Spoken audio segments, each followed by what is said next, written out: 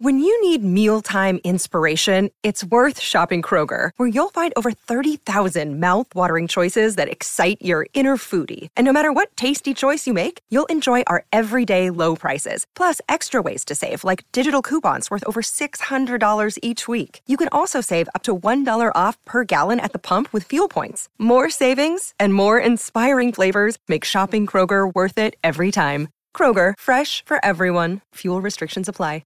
Another day is here, and you're ready for it. What to wear? Check. Breakfast, lunch, and dinner? Check. Planning for what's next and how to save for it? That's where Bank of America can help. For your financial to-dos, Bank of America has experts ready to help get you closer to your goals. Get started at one of our local financial centers or 24/7 in our mobile banking app. Find a location near you at bankofamerica.com/talktous. What would you like the power to do?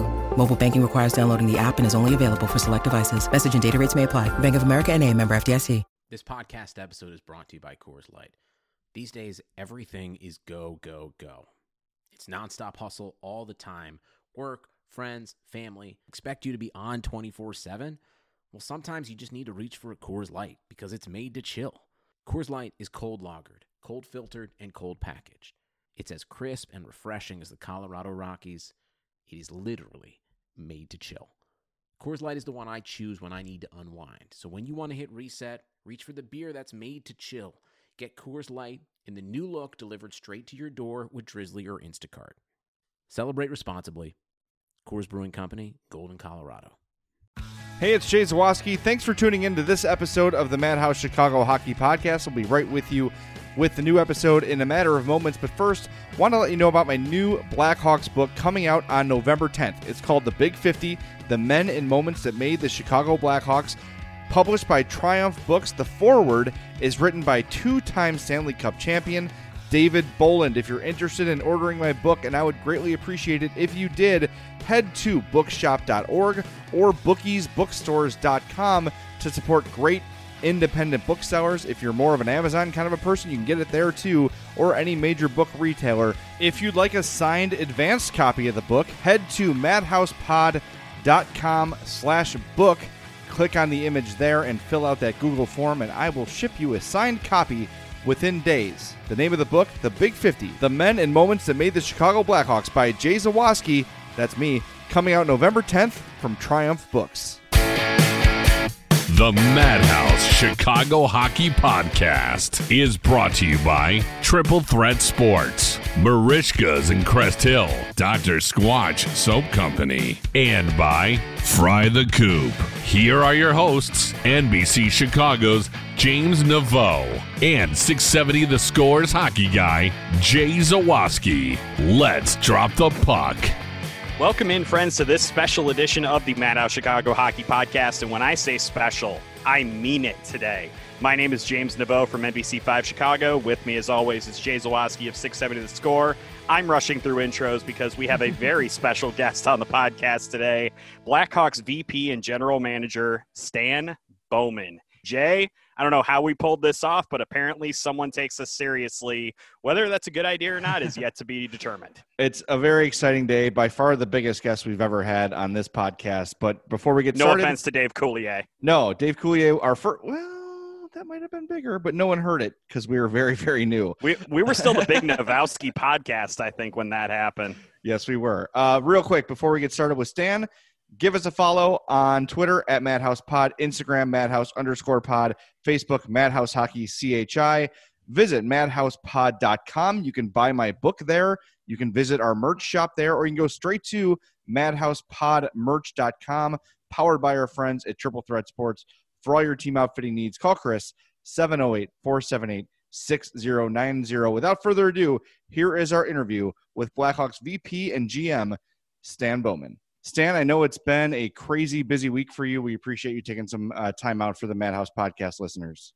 Happy to be here. Stan, this season is obviously, it was a really strange year with the stoppage because of COVID and the timing of everything going on. Like right now, we should obviously be preparing or playing a new NHL season. And instead we're roughly in August of the normal NHL calendar. What are you kind of doing in your unexpected downtime right now? And how strange is all of this for you?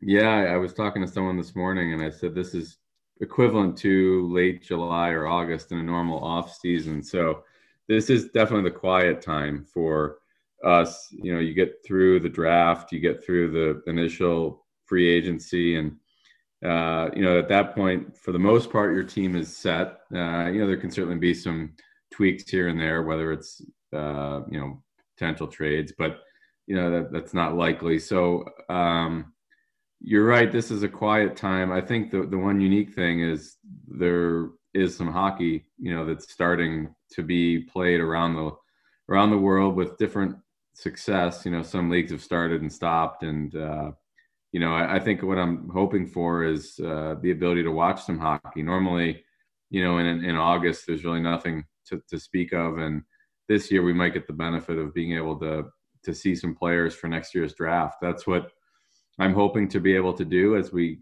get into November here and some teams start playing. But besides that, I think the biggest thing we're all trying to figure out is what next year is going to look like. I know I have a GM call coming up with through the NHL, and we're going to hopefully get some information there. I think, right now we don't have any more info than you do as far as the start or what the schedule is going to look like and all kinds of questions. So, that would be nice if we can get a little bit more clarity in the next few weeks. Well, the NHL did a great job of maintaining the bubble throughout the playoffs.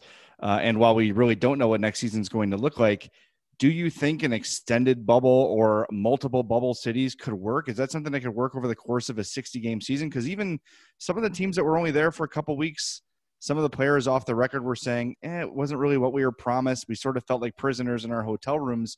Is a bubble system of some kind sustainable for a whole season, do you think?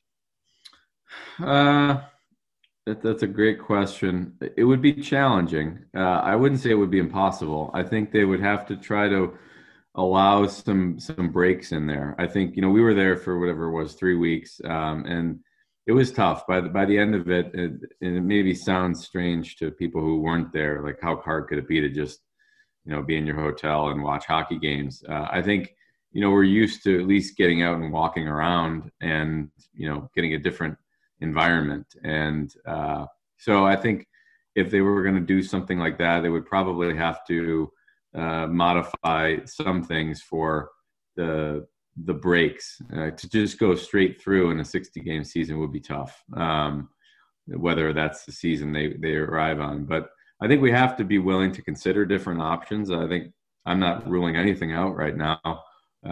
We certainly want to get back and play.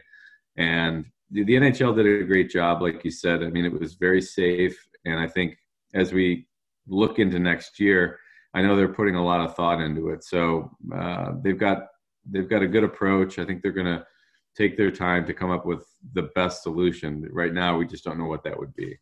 Well, you mentioned the bubble, and you said a few times that your opportunity to be in the bubble with Danny Wirtz is sort of what led to this newfound transparency for you and for the franchise. What about those conversations? What about that time spent sort of, I guess, steered the both of you and the organization in the direction of, hey, we're going to be a lot more transparent? Because over the last 10 years, I've been covering this team since I think 2009 would be when I started covering it unofficially for The Score. It's always been one of the most locked down organizations in town. It was really hard to get any information at all. Why the sudden change? What happened in those conversations to change that?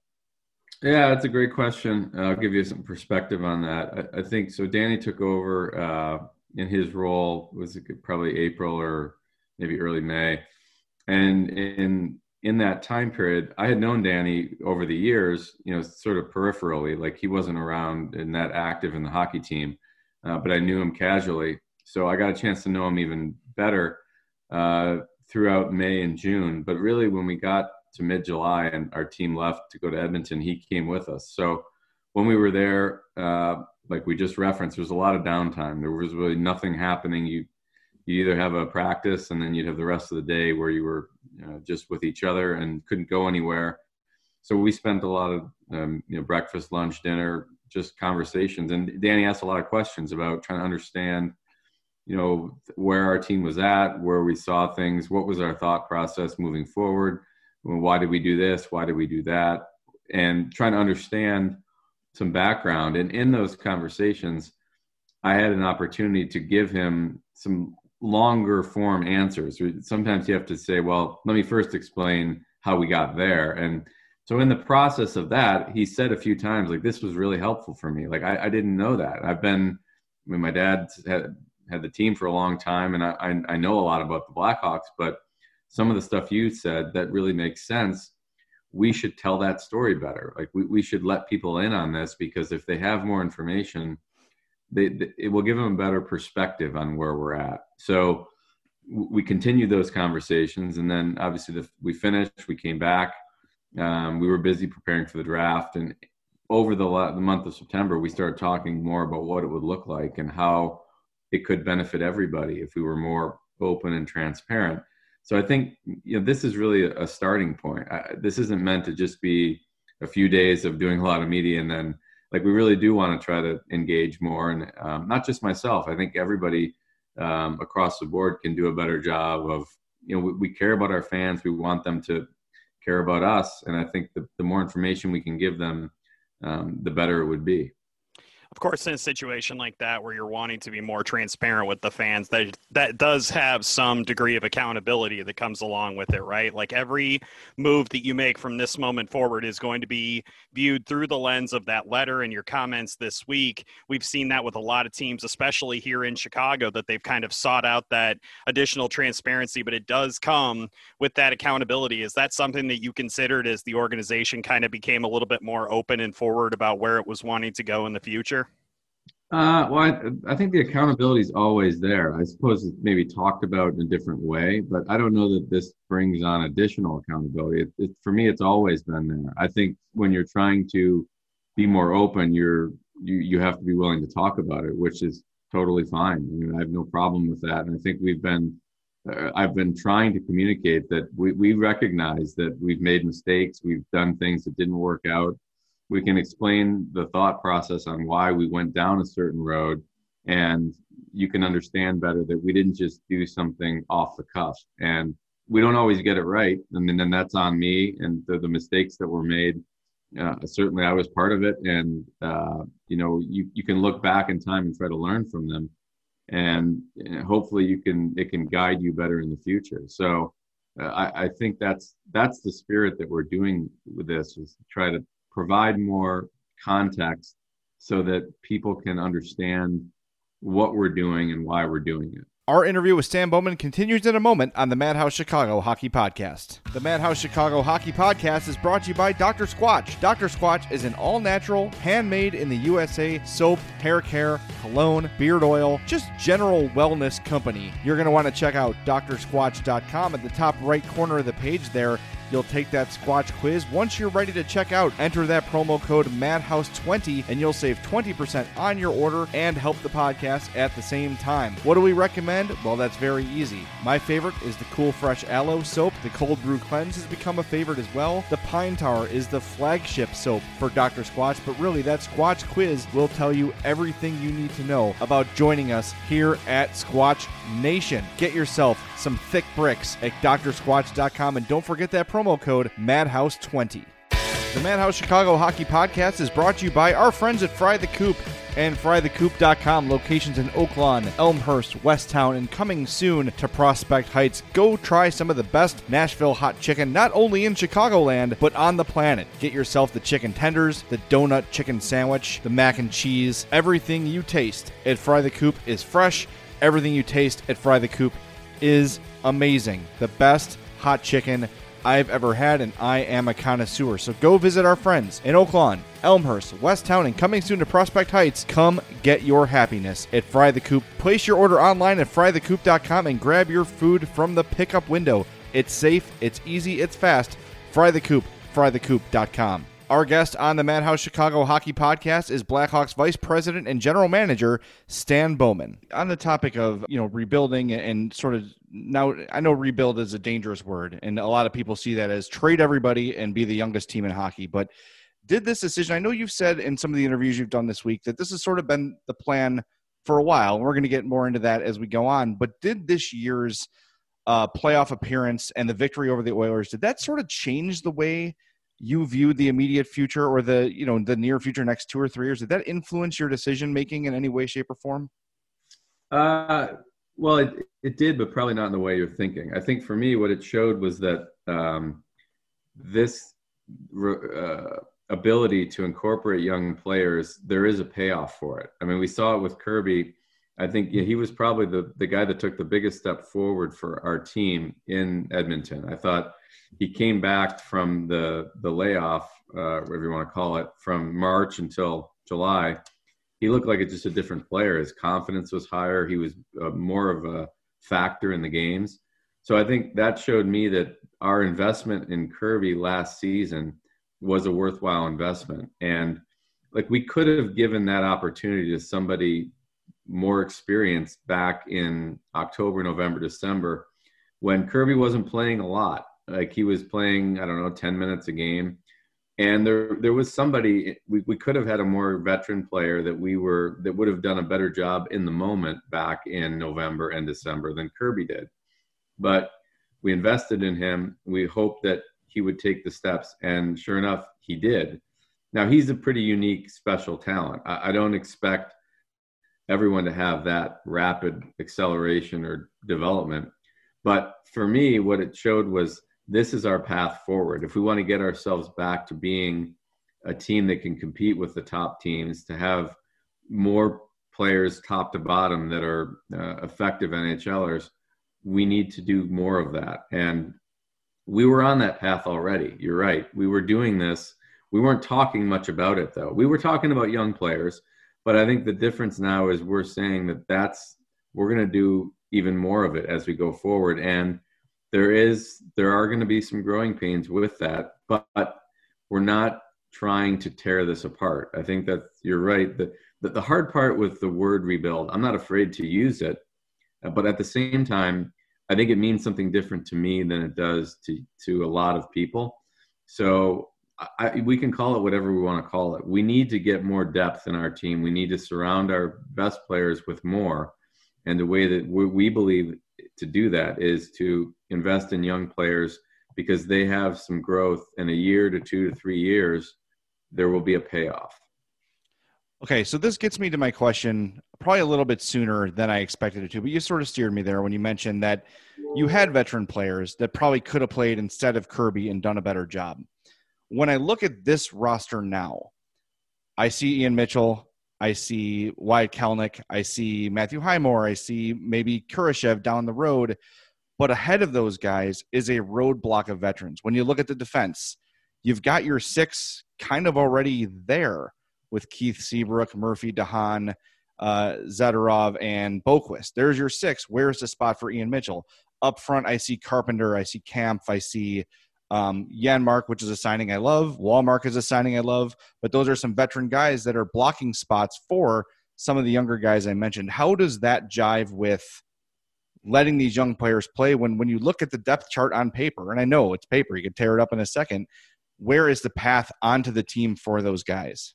Well, I think that's a good question. I think the answer is overlooked, which is, like, we don't just use 6 defensemen. Like, we used probably 10 last year, or I don't even, maybe we used more than that. So you're right. Like, if everybody's healthy and everybody's playing well, then you only have 6 spots on defense. But we anticipate there's going to be ups and downs for some of these young players. So there's going to be some in and out, and there's going to be some in and out for some of the veteran players too.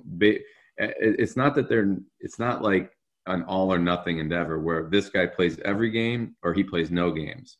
It's going to be somewhere probably in between. And that's for the coach to ultimately figure out. That's really for Jeremy to try to put this big puzzle piece together. We've got all these players, and up front, yes, we do have some veterans. We don't have a lot, though. We've got certainly Taves and Kane, and we've got Carpenter. I mean, David Camp, I don't know if he's a veteran. He's 25. So, right. Yeah, so there's a lot of young players there. Now, I think what we want to try to do is incorporate young players as they can handle it and as they deserve to play more. And it may at some point come at the expense of some veterans. But we don't have to map that all out today in October. I think that's something that's going to play itself out in the coming year. I think the focus, though, is we want to make sure that the young players are getting the opportunity. And if that means it's a lot of time in Chicago at the expense of a veteran, that could happen if they show that they're getting better and better. If not, if they have to spend some time in Rockford, that's okay as well. Like, I think that's something that we haven't really explained well enough, that's all part of this development process. And if that does happen to Ian Mitchell or Kalnick or Woquist or whomever, it doesn't mean that it's the end of the world. It just means that this is part of the process to develop them, because we want to invest in them for the future. Since we're kind of moving on to roster construction right now, I think that it's kind of time to address some of the moves that seemingly kicked everything off this fall. And the first one, of course, of that was letting Corey Crawford leave via free agency. He's obviously been with the organization really long time, won 2 Stanley Cups with the team. How difficult of a decision was that for you and for the organization, and why was that the move to make moving forward, potentially opening the door for guys like Colin D. Malcolm Subban? Why was that the best move moving forward? A couple points on that. So Corey, he's been with us obviously a long time. We don't have to go into his accomplishments. I mean, he's played a huge role in what we were able to do when we had the Stanley Cup teams. So I think, but where we are today, I think it's fair to say that Corey was not the goalie of our future. We need to find the goalie of our future. So Corey was the goalie for the last 9 years, I guess you'd say. He was the guy. And at some point you have to find the next goalie for the Blackhawks. And we had talked to him early on about coming back for 1 year. And, he wasn't looking for a 1-year deal, which I understand that. If I'm in his shoes, I probably would be looking for a longer term as well. But as we then talked it through more, the second year was more the stumbling block for us than it was the contract or the dollar amount. And I say that because we need to find the next goalie. So if we had kept Corey for 1 year, we could develop one of the goalies from within. We have 3 of the young goalies that we'll get to in a second here, Subban, Lankinen, and Delia. But with Corey here, he would be probably playing the lion's share of the games. So we still wouldn't really know where we would be. And if we were going to acquire a young goalie next offseason, Corey would be sort of somewhat in the way of that happening. And when you allocate money to one goalie, you can't unsign him. Like, he's signed for that next year. So the flexibility was key for us. So that's why 1 year could have worked. When it was apparent that wasn't in their plans, then we turned our attention to, okay, what makes the most sense? And maybe we should give these 3 goalies a legit chance. Instead of bringing in a veteran for 1 year, which, there are some out there that we could have done that with, we wanted to give these 3 guys an opportunity. Subban, Lankinen, and Delia, they all have very impressive American League records. They've all been all-stars at the AHL level. Malcolm has had the most opportunity at the NHL, 60 some odd games, but even then it was more in secondary duty. In Vegas, he was with the Bruins, and just when he was ready to break through, he went over to Vegas, and they had Marc-Andre Fleury. So Subban he wouldn't really get much of a big opportunity. He would play mostly the back-to-backs, and the starter gets the run of the play there. So we don't really know what we have yet in Malcolm, but we think he's got some untapped potential. Same thing with Lankinen and Delia. So we've got 3 young guys. They're going to be given the opportunity. We need 1 or 2 or 3 of them to really step forward and show that they can do it. And, we'll have to see how it plays out. There isn't really a favorite going in. They're going to get the chance to prove that they could be the goalie. I just want to spend a second on Corey Crawford too. And I don't know if you have a Twitter burner account like a lot of GMs do, but we spent a lot of time over the last 9 or 10 years, like you said, reminding people how great Corey Crawford was. And to this day, I can't think of a more underappreciated Chicago athlete in my lifetime. I'm 42. James is a little bit younger than me, than Corey Crawford. I think that guy, for whatever reason, got more derision than praise, and it was somewhat inexplicable to me. I'm sure inexplicable to me. I'm sure you saw that too, here and there. What do you say to the people that doubt Crawford's influence on his team? I can't think of someone more underappreciated than Corey.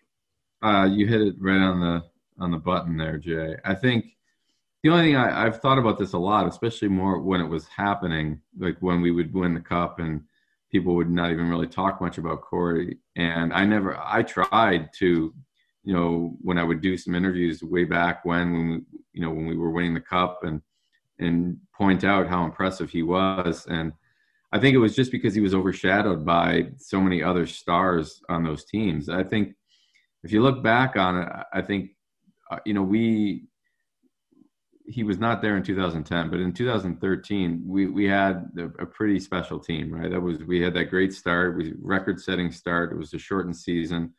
We were from the beginning, first game of the season to the last game, we were the best team, and that rarely works out that way. But we had a really strong, deep team, and I think, but as the years went on, that 2015 Cup. I think the value and the importance of the goalie got bigger and bigger and bigger each year as our team was not nearly as deep as it was in 2010 and 13. It's almost like the depth of our team shrunk over time to where we got to 2015. We really only had 4 defensemen that year that played the lion's share of the minutes. And Corey was so impressive, especially I thought that was his best year. He really was unbelievable that Stanley Cup run, and he didn't get it. Like the defenseman got a lot of credit that year, and certainly we had Taves and Kane and Hossa and on down the list. There was a lot of guys to talk about, and I think it just Corey never got the appreciation that he deserved. I point to that game in Boston where, coincidentally, Boston scored 5 glove hand goals against Corey, and for whatever reason, this narrative was created that he was this, that he was just a passenger on his team. Meanwhile, the Hawks won that game. Rask gave up 6 goals. Mm-hmm. They just weren't all in one place. I feel like that game was sort of the point where, despite all the evidence, that's when the conversation sort of was like, Crawford's just sort of a second, he's just riding along with this great team. Yeah, you could be right. And that's, unfortunately, that happens in the modern era here where we are, people have little snapshots and things can get blown out of proportion, and people remember certain things make impressions on them. And but you're right. I think his performance was overshadowed, and it's unfortunate because he was a huge part of the teams that were the Stanley Cup champions.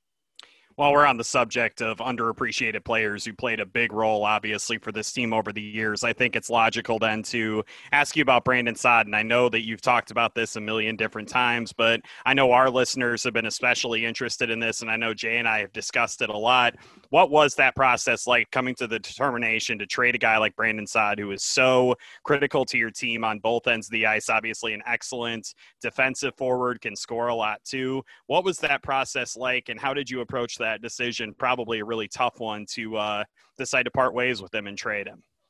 Yeah, I think that's part of the job that is a challenge for a general manager. But I think when you're in this role, you have to look at it this way, as opposed to the fans, which their job is not, they're not tasked with trying to build the team for the future. But so as I'm looking at all of our players, you kind of look at where they are, their status, where their contract is, where they will be a year from now. So in Brandon's case, he's going into the last year of his deal.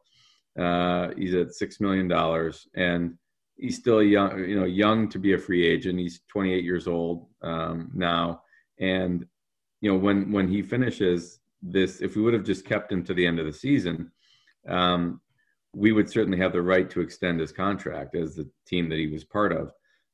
But you'd have to be willing to step up and do that. And you'd probably have to allocate around the same amount. Now, I don't know what he'll make next year. He's probably not going to make $3 million or $2 million. So I think when you look at that and you look at our financial picture, that wasn't in the cards for us. So we weren't going to be extending him into the future. And that's not because we don't think he's a good player. It's just based on where we're at with some of our other players. We have to look at being able to pay Kirby Doc in 2 years. Same thing with Boquist. So we want to make sure that, I don't think Brandon's going to come back for a 1-year deal. So the reality is he's probably going to get a multi-year deal, probably around what he's making now. We'll see how it shakes out. Maybe he makes 5, maybe he makes 7. I don't know what he'll get, but it's going to be in that ballpark. So once we decide that we weren't going to be keeping him, then you have to say, okay, we can't just play it out and then let him walk away. That would be really poor asset management on my part. So then the question is, do you trade him now, or do you just keep him and trade him during the season or at the deadline? If you pass the deadline, he's got no trade value because of the fact that teams can just wait to, sign him. So, that's kind of the backdrop. So these are all things, it's a long-winded lead up, but these are things that maybe people don't think about. So then you decided you're not going to be keeping him beyond this year. And do you trade him now, or do you wait and potentially trade him at the trade deadline? But there's some risks involved there. Like, the player gets hurt, which, Brandon got hurt last year. He missed about a month and a half. And he's not a player that's got a lot of injuries, but anything can happen to a guy. So if you keep him expecting to trade him at the deadline, and then all of a sudden he's injured and you can't trade him, that's a bad outcome. So I don't know the percentage of that, but it's certainly possible. And then the other possibility is you keep him and trade him, and you're trading then for future assets, because teams who acquire someone like Saad at the deadline, they're a team that's going to make a playoff push. They're not going to be trading a player off their roster because that they're trying to supplement their roster. They're not trying to create a hole in their roster. So those deals are typically draft choice, prospect, future type deals. And there's nothing wrong with those. I like those deals. We'd be open to doing that in the future. But when you do that, you're getting a player who will be drafted in 2021 or 22. You may not get a current year draft pick, depending on the team you're dealing with. So, and it's going to be a later draft choice in the first round, because these teams are, top tier teams. And that's okay. So, but I think then you're weighing that so that's one potential return versus this return. So when we start talking about Nikita Zadorov, that's a player that we're really excited about. I don't look at that as a consolation prize. I look at him as someone that can really help our team in the short term and in the long term, not only with his own play. He's a pretty unique player with his size, his physicality. He's an intimidating force out there. There's not a lot of guys like that in the entire league. He's still young. He's only 25. So I think he can be an upgrade just with his talent. But then the way he can complement our young players is Adam Boquist. I think we're somewhat familiar with him. I think Ian Mitchell is someone you may not be as familiar with, but I think Ian's going to be a big player for us in the coming years. So Adam and Ian are both younger, smaller, skilled right-handed defensemen. I think either one of them could be a nice partner for Zadorov. So that's the reason that trade went the way it was. That we were very eager to get Nikita. It wasn't like we had to settle for him. That's something that we think is a nice piece to the puzzle. Something that sort of came to me during our podcast earlier this week was the possibility that there might not be a trade deadline this year. If something happens and COVID spikes again and the season gets shut down, the season might just stop. And then you don't even have a trade deadline to deal Brandon Saad. Is that something that had come to your mind at any point during that decision-making process? Yes, because I think we didn't know that this last year would go the way it went. And it was certainly a strange situation. And I looked at, there were some teams that paid a big price and barely got to use the player that they acquired in the trade. And they maybe had a couple games in Edmonton and then they were out. So yeah, there's an unknown element to that, which certainly weighed against us just sitting tight and keeping him. So once again, this is not anything to do with Brandon. I think very happy with his performance. I think he's a really good two-way player, like you guys indicated. It's just where we're at and where we're going to allocate our money in the coming years. It wasn't a fit long term. You've already kind of addressed some of the concerns that we had about just kind of the perception of the trade and why the valuation of the trade was looked at more for a defenseman who's going to help the team now instead of looking at draft picks and potentially prospects who are not going to help until 2 and 3 years down the line. So I thought that a good place maybe to go with the conversation now was maybe to discuss some of the response that you've gotten from inside of the organization in response to kind of the retooling, rebuilding, whatever we're going to call it. And it was one of the things that I noticed was that Jonathan Toews had kind of said that he had called it a shock, and some of the other veterans on the team perhaps felt the same way. I'm not sure. Did that response surprise you when it came to making these types of moves to say goodbye to Corey and to Brandon? I don't think so, in the sense that if you put yourself in their shoes, they've been right next to this guy in the locker room for 10, 11, 12 years. It's a close friend of theirs. They've had some incredible moments together, lifting the Stanley Cup as teammates. So I don't know that there's ever a good time to separate from them, or there's an easy way to do it. So I accept that. I understand that the passion that they feel for wanting to keep everybody together. I wish that was the case. I wish we could just everyone stay together and everyone play like they did 5 years ago. That'd be great. But the world doesn't work that way. So we're trying to find the way to get ourselves back there. And I think the only thing that maybe was confusing was the perception. We touched on it early on, is that word rebuild means something different to a lot of people. It means we're just going to tear this apart. And if that's what people were thinking, and our players included, I can see why the reaction might be different than now that we've explained to them what we're talking about. It's really more of a continuation of a path that we've been on. We've seen these young players get an opportunity. This is not a new phenomenon. It's not like we were the youngest team in the playoffs last year. We weren't a veteran-laden team that's all of a sudden saying we're changing this whole approach. We were really young last year, and we're just going to continue on that road. We'll be right back with more of our interview with Blackhawks general manager Stan Bowman in a moment on the Madhouse Chicago Hockey Podcast.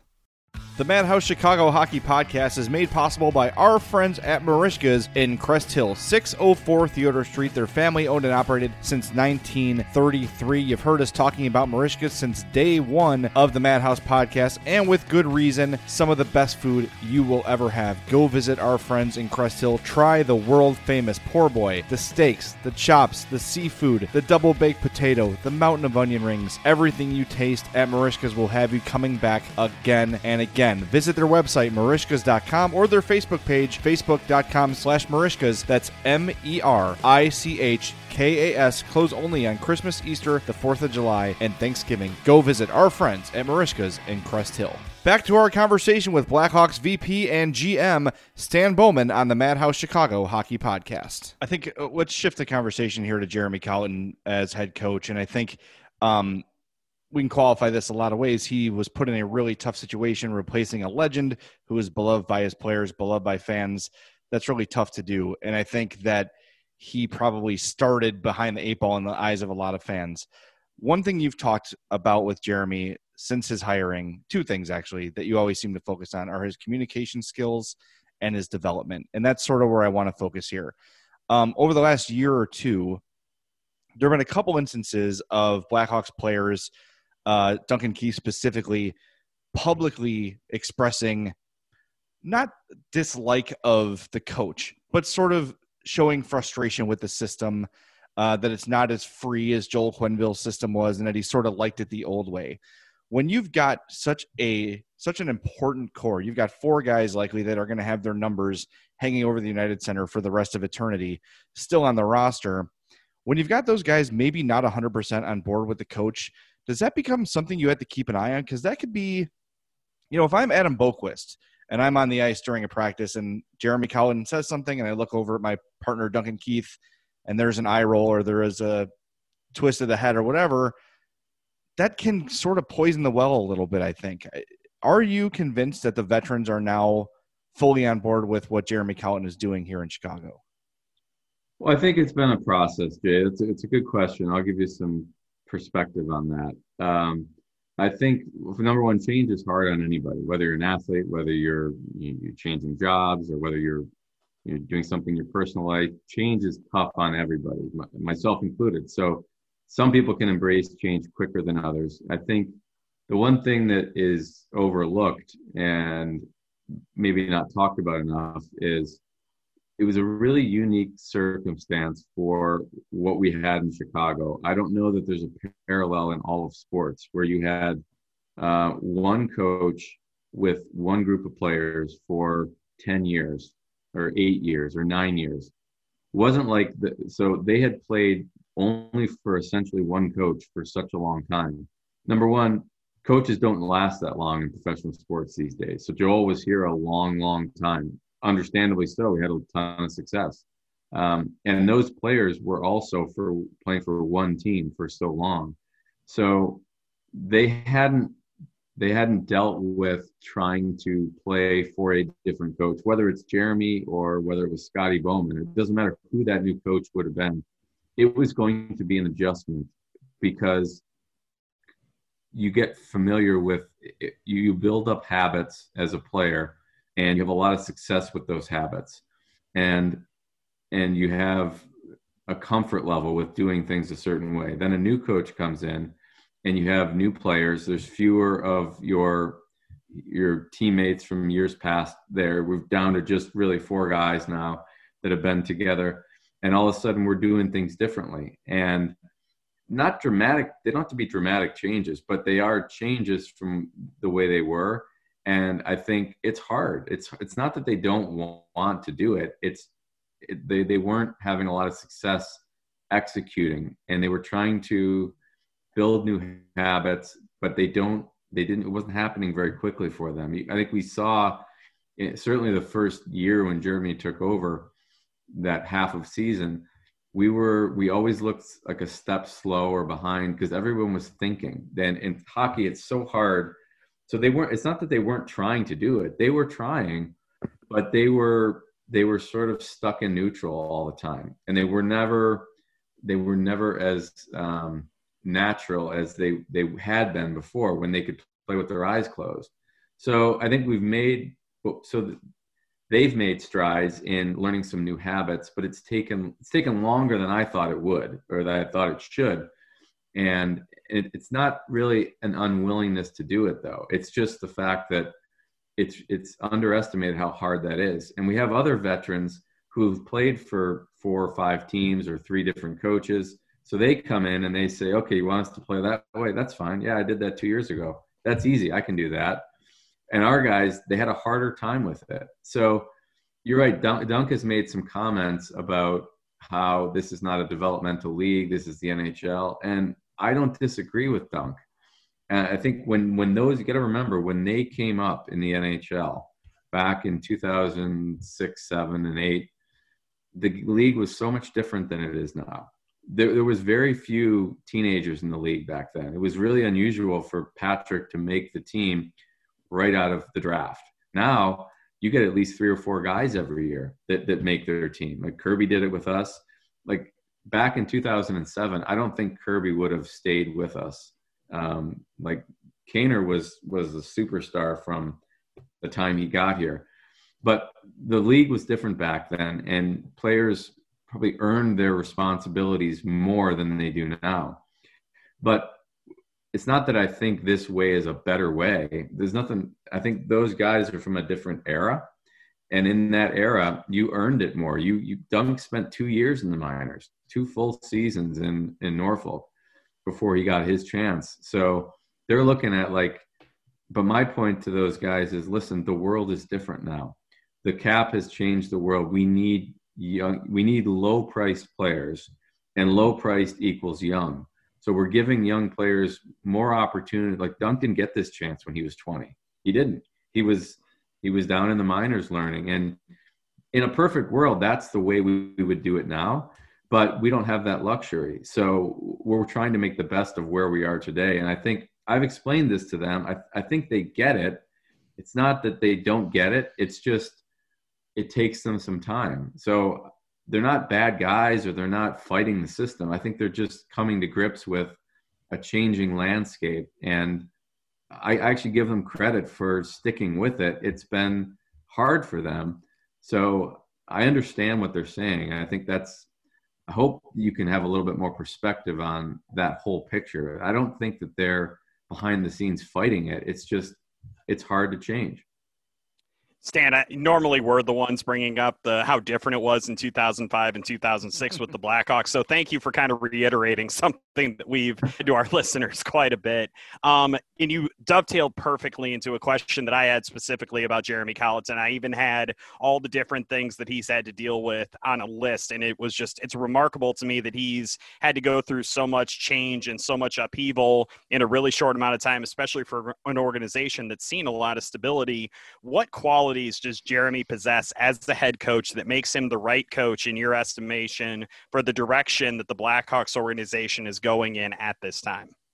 Well, Jay mentioned it a few minutes ago, but I have touched on it before. I think his communication skills with the players are in line with what younger people today need, the feedback that they need. And I'll go back a little bit again to talk about Taves and Kane and Keith and Seabrook. They came up in a different era when the coach would say to them, "You got to be way better tomorrow," and then they would say, "Get out of here and be better." And they would go and they would figure out how to be better. If you try to tell one of our players today, if you call them in and say, "You were terrible last night, you better play better tomorrow, or it's not going to work," they leave the room and they say, like, "Well, what does that mean? Like, I don't even know what he's talking about." They want, show, like, can you sit down with me? Let's talk about it. Like, what did I do wrong there? Like, what do you want me to do different? They want, like, my son's 18 years old and they want that feedback. They want to know, they want to please you and they want to do what the coach wants, but they want you to show them. I think that's what Jeremy's strength is he doesn't always tell them what they want to hear. Like, he'll give them bad news, but at least then they know, okay, this is specifically what I'm talking about. This is why you're not going to play tomorrow. These are the things that we've talked about. We gave you feedback. We worked with you on it. The game came, you didn't execute. So we need you to come out. We need you to think about it again, but then we need to put you back in there and give you another chance. And I think that's why I'm encouraged about where we're headed, because there has to be that opportunity for a player who fails to earn their way back in a short order. It's not earn their way back after 3 months of sitting out and finally there's no one else around. So if someone gets hurt, then you stick the guy back in.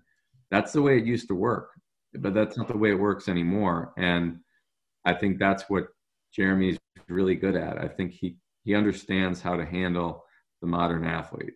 That's great. I think that's the first way I've heard, because I've heard you say communication a lot, but to detail it that way, that's what this transparency is all about, right? Is clarifying what you mean by that. Because I know, like, the first time Brent Seabrook was benched, he was like, "Wait, I didn't know that was coming," and that seemed like, well, wait, we've heard about this communication. Brent wasn't communicated with, therefore he's a bad communicator. I think people connect those dots when maybe they shouldn't be there. Sorry, go ahead.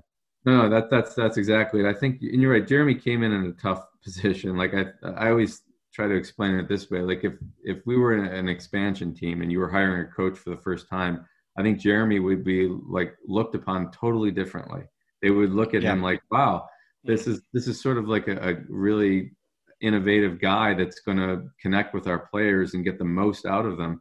But, he came in a tough spot, and I feel for him that way, but he's aware of it. And that's the world we're living in. I mean, it's nobody's fault. That's just the way it goes, and you got to deal with it.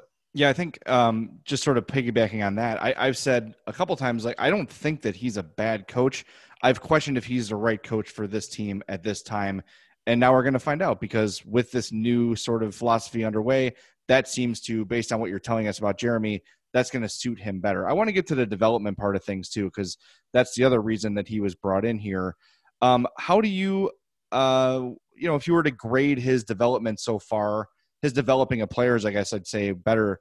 How would you grade that? Because I think he gets a lot of credit for Dominic Kubalik coming into the NHL and becoming a 30-goal scorer.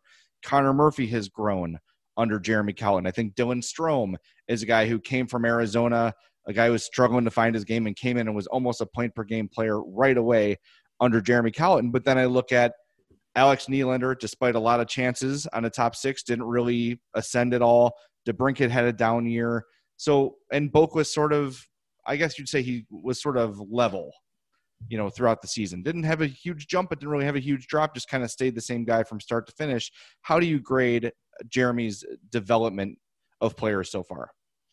Yeah, I think that it's certainly been more good than bad. I think to mention some of the players there that you touched on, I'll expound on them. I think, DeBrincat's scoring was down last year. There's no question. I actually thought his overall game, though, took a step forward. And at the end of the day, you want him to score. I mean, he's a goal scorer. He scored 41 the year before.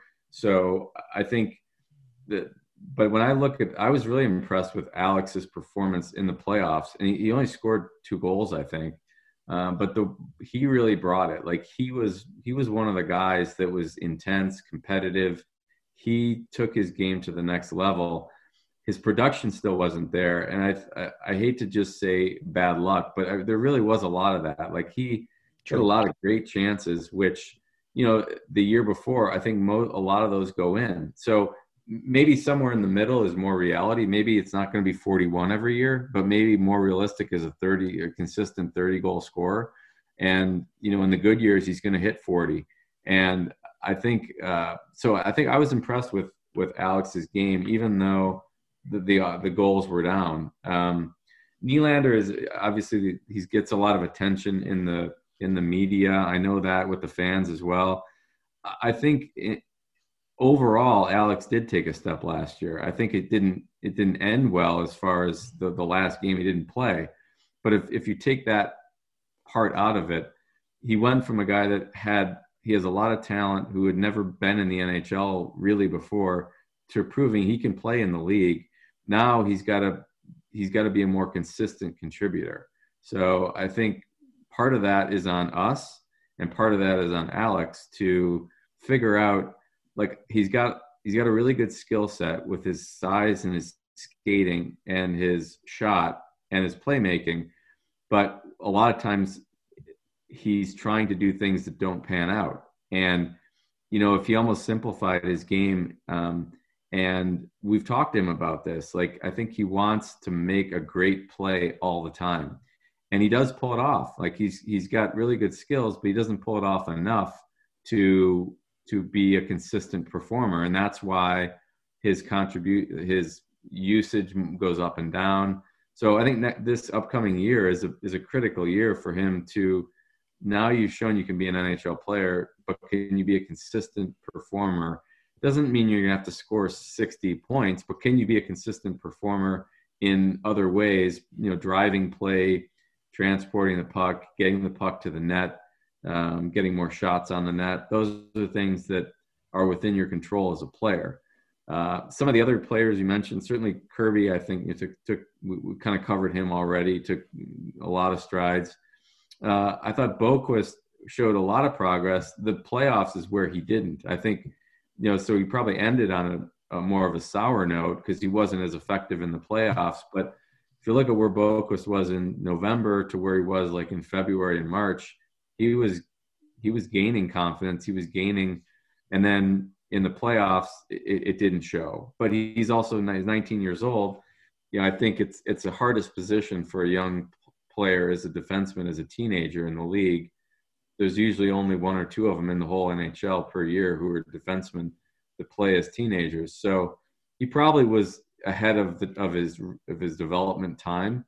But I think we're looking for him to take the next step. And I think Jeremy, he did work slowly with him. We didn't give him a ton of responsibility, but we gave him enough that he could handle it. And, we noticed in the playoffs, he wasn't really ready for a bigger role, so we pulled back on it. And I think that's something that Jeremy's going to continue to learn, is when to push and when to pull. I do have a question about the team's defensive prospects, but first I do want to go back to Kirby Dach one more time. I know that we've talked about him extensively in this podcast, but we did have in our notes, Stan, we wanted to let you take a victory lap on Kirby Dach if you would like to, because we were definitely looking at the team potentially taking a defenseman last year in the draft, and you took Dach, and he ended up working out really well. So the floor is yours if you want to take a quick victory lap on that. Yeah, that's not my style. I mean, I'll leave it to say that, we certainly studied that closer than anything else last year. When you're picking third overall, you have to really be comfortable with the player that you're taking. And for me, as I dove in, and I felt in my heart that he was the guy that I believed in the most. And not putting down those other players, I think they're going to have good NHL careers. But I felt there was his combination of his two-way game, his potential with his size, and really it's more his determination to be a player. I think we saw it in the playoffs in Edmonton. Like he's not satisfied at all, even with how, like, people were saying how great he played, and I thought he did, but he wasn't happy at all. Like he wants so much more. He has such high hopes and expectations for himself. That's the quality that I saw, and I think that's what can help your team become an elite team. And it was tremendous watching him develop as a player and showcase some of the skills that we saw in the lead up to the NHL draft. So we, for sure, Jay and I saw what you saw in terms of his two-way game, his ability to win puck battles, his hands, all of those things. And obviously he's really shown that at the NHL level. That brings me to the next kind of big prospect in the pipeline that could potentially be making an impact this season is Ian Mitchell. And I know we touched on him a little bit earlier. Do you expect him at this point, Stan, to compete for a roster spot? And what parts of his game should fans of this team be most excited about if he does end up making that jump to the NHL level? I do expect him to. Like, honestly, I thought a year ago when he decided to go back to school for his junior year, he was captain of Denver. We had talked to him that summer, and I thought at that time he was ahead of Adam Boquist. He's a year older than Adam, a year and a half older. So I say that not to put Adam down, but I think just Ian's probably total game is maybe a little bit more mature, and so I don't think anything's changed. In the intervening time, he went and had a really good season. And I think the thing that's impressive about Ian is he's a pretty well-rounded defenseman. He certainly has the offensive ability. He's comfortable with the puck. He can carry the puck. He ran their power play, but he did everything. He was their big minute guy on defensive situations, penalty kill. He is a true two-way defenseman, and he's not a big guy. That's probably the biggest thing he's going to have to learn is he's strong, but he's not tall. He's 5'11" defenseman. So that's probably the adjustment for him is going to go from college level to the NHL. You're going to have to be able to handle the fastest players, the biggest, the strongest. And, that part of it is probably the adjustment for him. But I think he really is a well-rounded defenseman, very good skater, active player. Some guys are good skaters, but they don't use it that often. They kind of pick their spots. I think Ian's more of in motion a lot. And you'll notice him. Like, it would be hard to watch a game with Ian in it and just say, I didn't notice what he did, or I didn't see him. He's a pretty active guy, and I think he's going to play a big role. Now, whether he hits it right away, I think that's what we're trying to say is I'm not sure, and I hope he does. But if he doesn't, if he needs time in and out of the lineup, or if he needs time in Rockford, that's okay. It's not a failure. Like, we're not trying to say this guy's the savior, but I do think that he's going to be in the coming years, he's going to be a really important player for us. Stan, you've been incredibly generous with your time. We want to thank John Steinmiller and Adam Ragland at the Blackhawks for making this happen. I just have a couple more questions real quick. Sure. If you have time, just hypothetically speaking, how difficult would it be in this economic environment that the NHL is in, with the flat cap remaining flat for the time being, and look, just dealing with a hard cap in general, how difficult would it be if you decide you want to move a big deal? Not you, the collective you a GM, wants to move a $10.5 million deal. How difficult would that be for any GM to sort of execute in this climate? Well, I think right now it's the financial picture of the cap is really challenging for every team. There's a handful of teams that have a fair amount of cap space right now. But if you were to compare that to, say, 3 or 4 years ago, there was a lot more teams that had more flexibility. So now most teams are looking more at dollar in, dollar out type trades. That can change as the years go by and teams have players expire who they don't renew. They may open up more cap room. But if you look at it today, just if you were to pull it up and see, there's a handful of teams, like one hand, how many have like a lot of cap room. The rest are really within a couple million of the cap or less or over it. So I think big moves like that, if you're trying to trade a significant dollar amount, would entail a lot of money coming back your way. And that's the way the deal would have to be structured. So it could be a good player making a lot of money coming your way, but to think that you're going to offload big dollars in today's environment, it's just not happening. All right. In this new era of transparency, we're going to get a question hopefully answered that we've all been wondering for 10 years. At least, what specifically does your father do for the organization? How involved is he in the day-to-day? How often do you lean on him? Is he more of an outside observer? Is he involved in the day-to-day things? How involved is Scotty Bowman with the Blackhawks today? I would say he's more peripherally involved. I think that his biggest asset for me is he's still a coach at heart, and he watches more hockey probably than you and me combined. And I watch a lot of hockey, and I take it you do as well. So he's really a coach at heart. So his biggest thing is he really knows players in the league. Like he watches.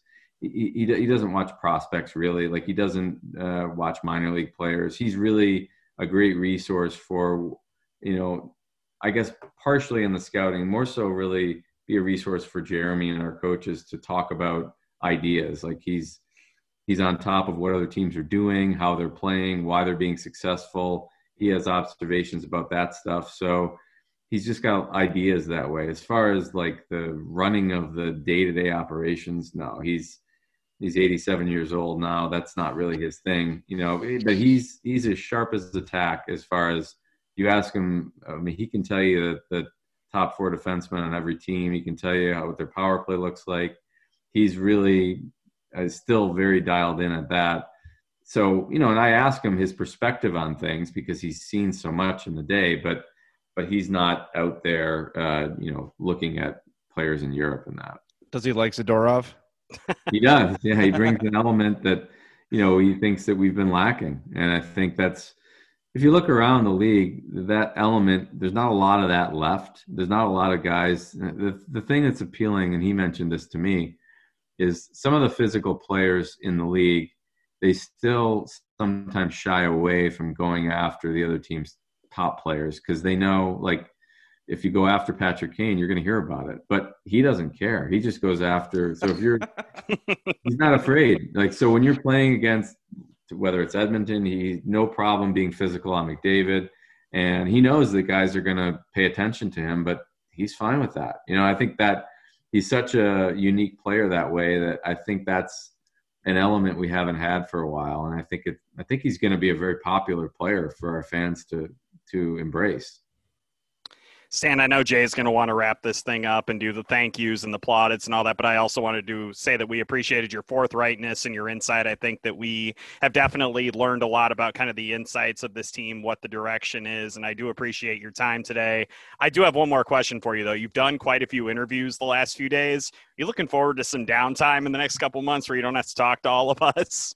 Yeah, I mean, like, I don't mind doing the interviews. I would say that's not really my natural style. I'm probably quieter by nature, but I understand where we are today. I think it's probably better for everybody if I'm more communicative. So I don't need to be doing media tours. That's not really my thing. I know that there's a time for it, and I'm happy to be on and talk to you guys more often.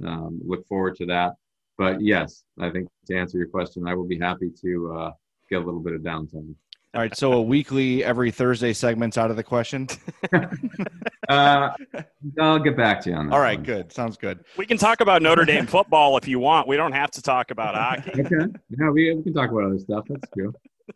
I have done a lot of these guys, but I got to say, this one was probably the best kind of rhythm. I think you guys have a pretty good handle on things. Thanks, Stan. Thank you. I enjoyed it. That was Blackhawks Vice President and General Manager Stan Bowman on the Madhouse Chicago Hockey Podcast. Thanks to everybody who listened to the podcast. I know this is the 500th Stan Bowman interview, but if you listen to ours in full, we greatly, greatly appreciate it. We always do appreciate your support here on the Madhouse Podcast. James and I are going to record another episode on Friday, sort of reacting and reflecting on our talk with Stan Bowman. So look for that sometime Friday afternoon, Friday evening. But until then, we'll talk to you on the next Madhouse Chicago Hockey Podcast. The Madhouse Chicago Hockey Podcast was brought to you by Triple Threat Sports, Marishka's in Crest Hill, Dr. Squatch, and by Fry the Coop.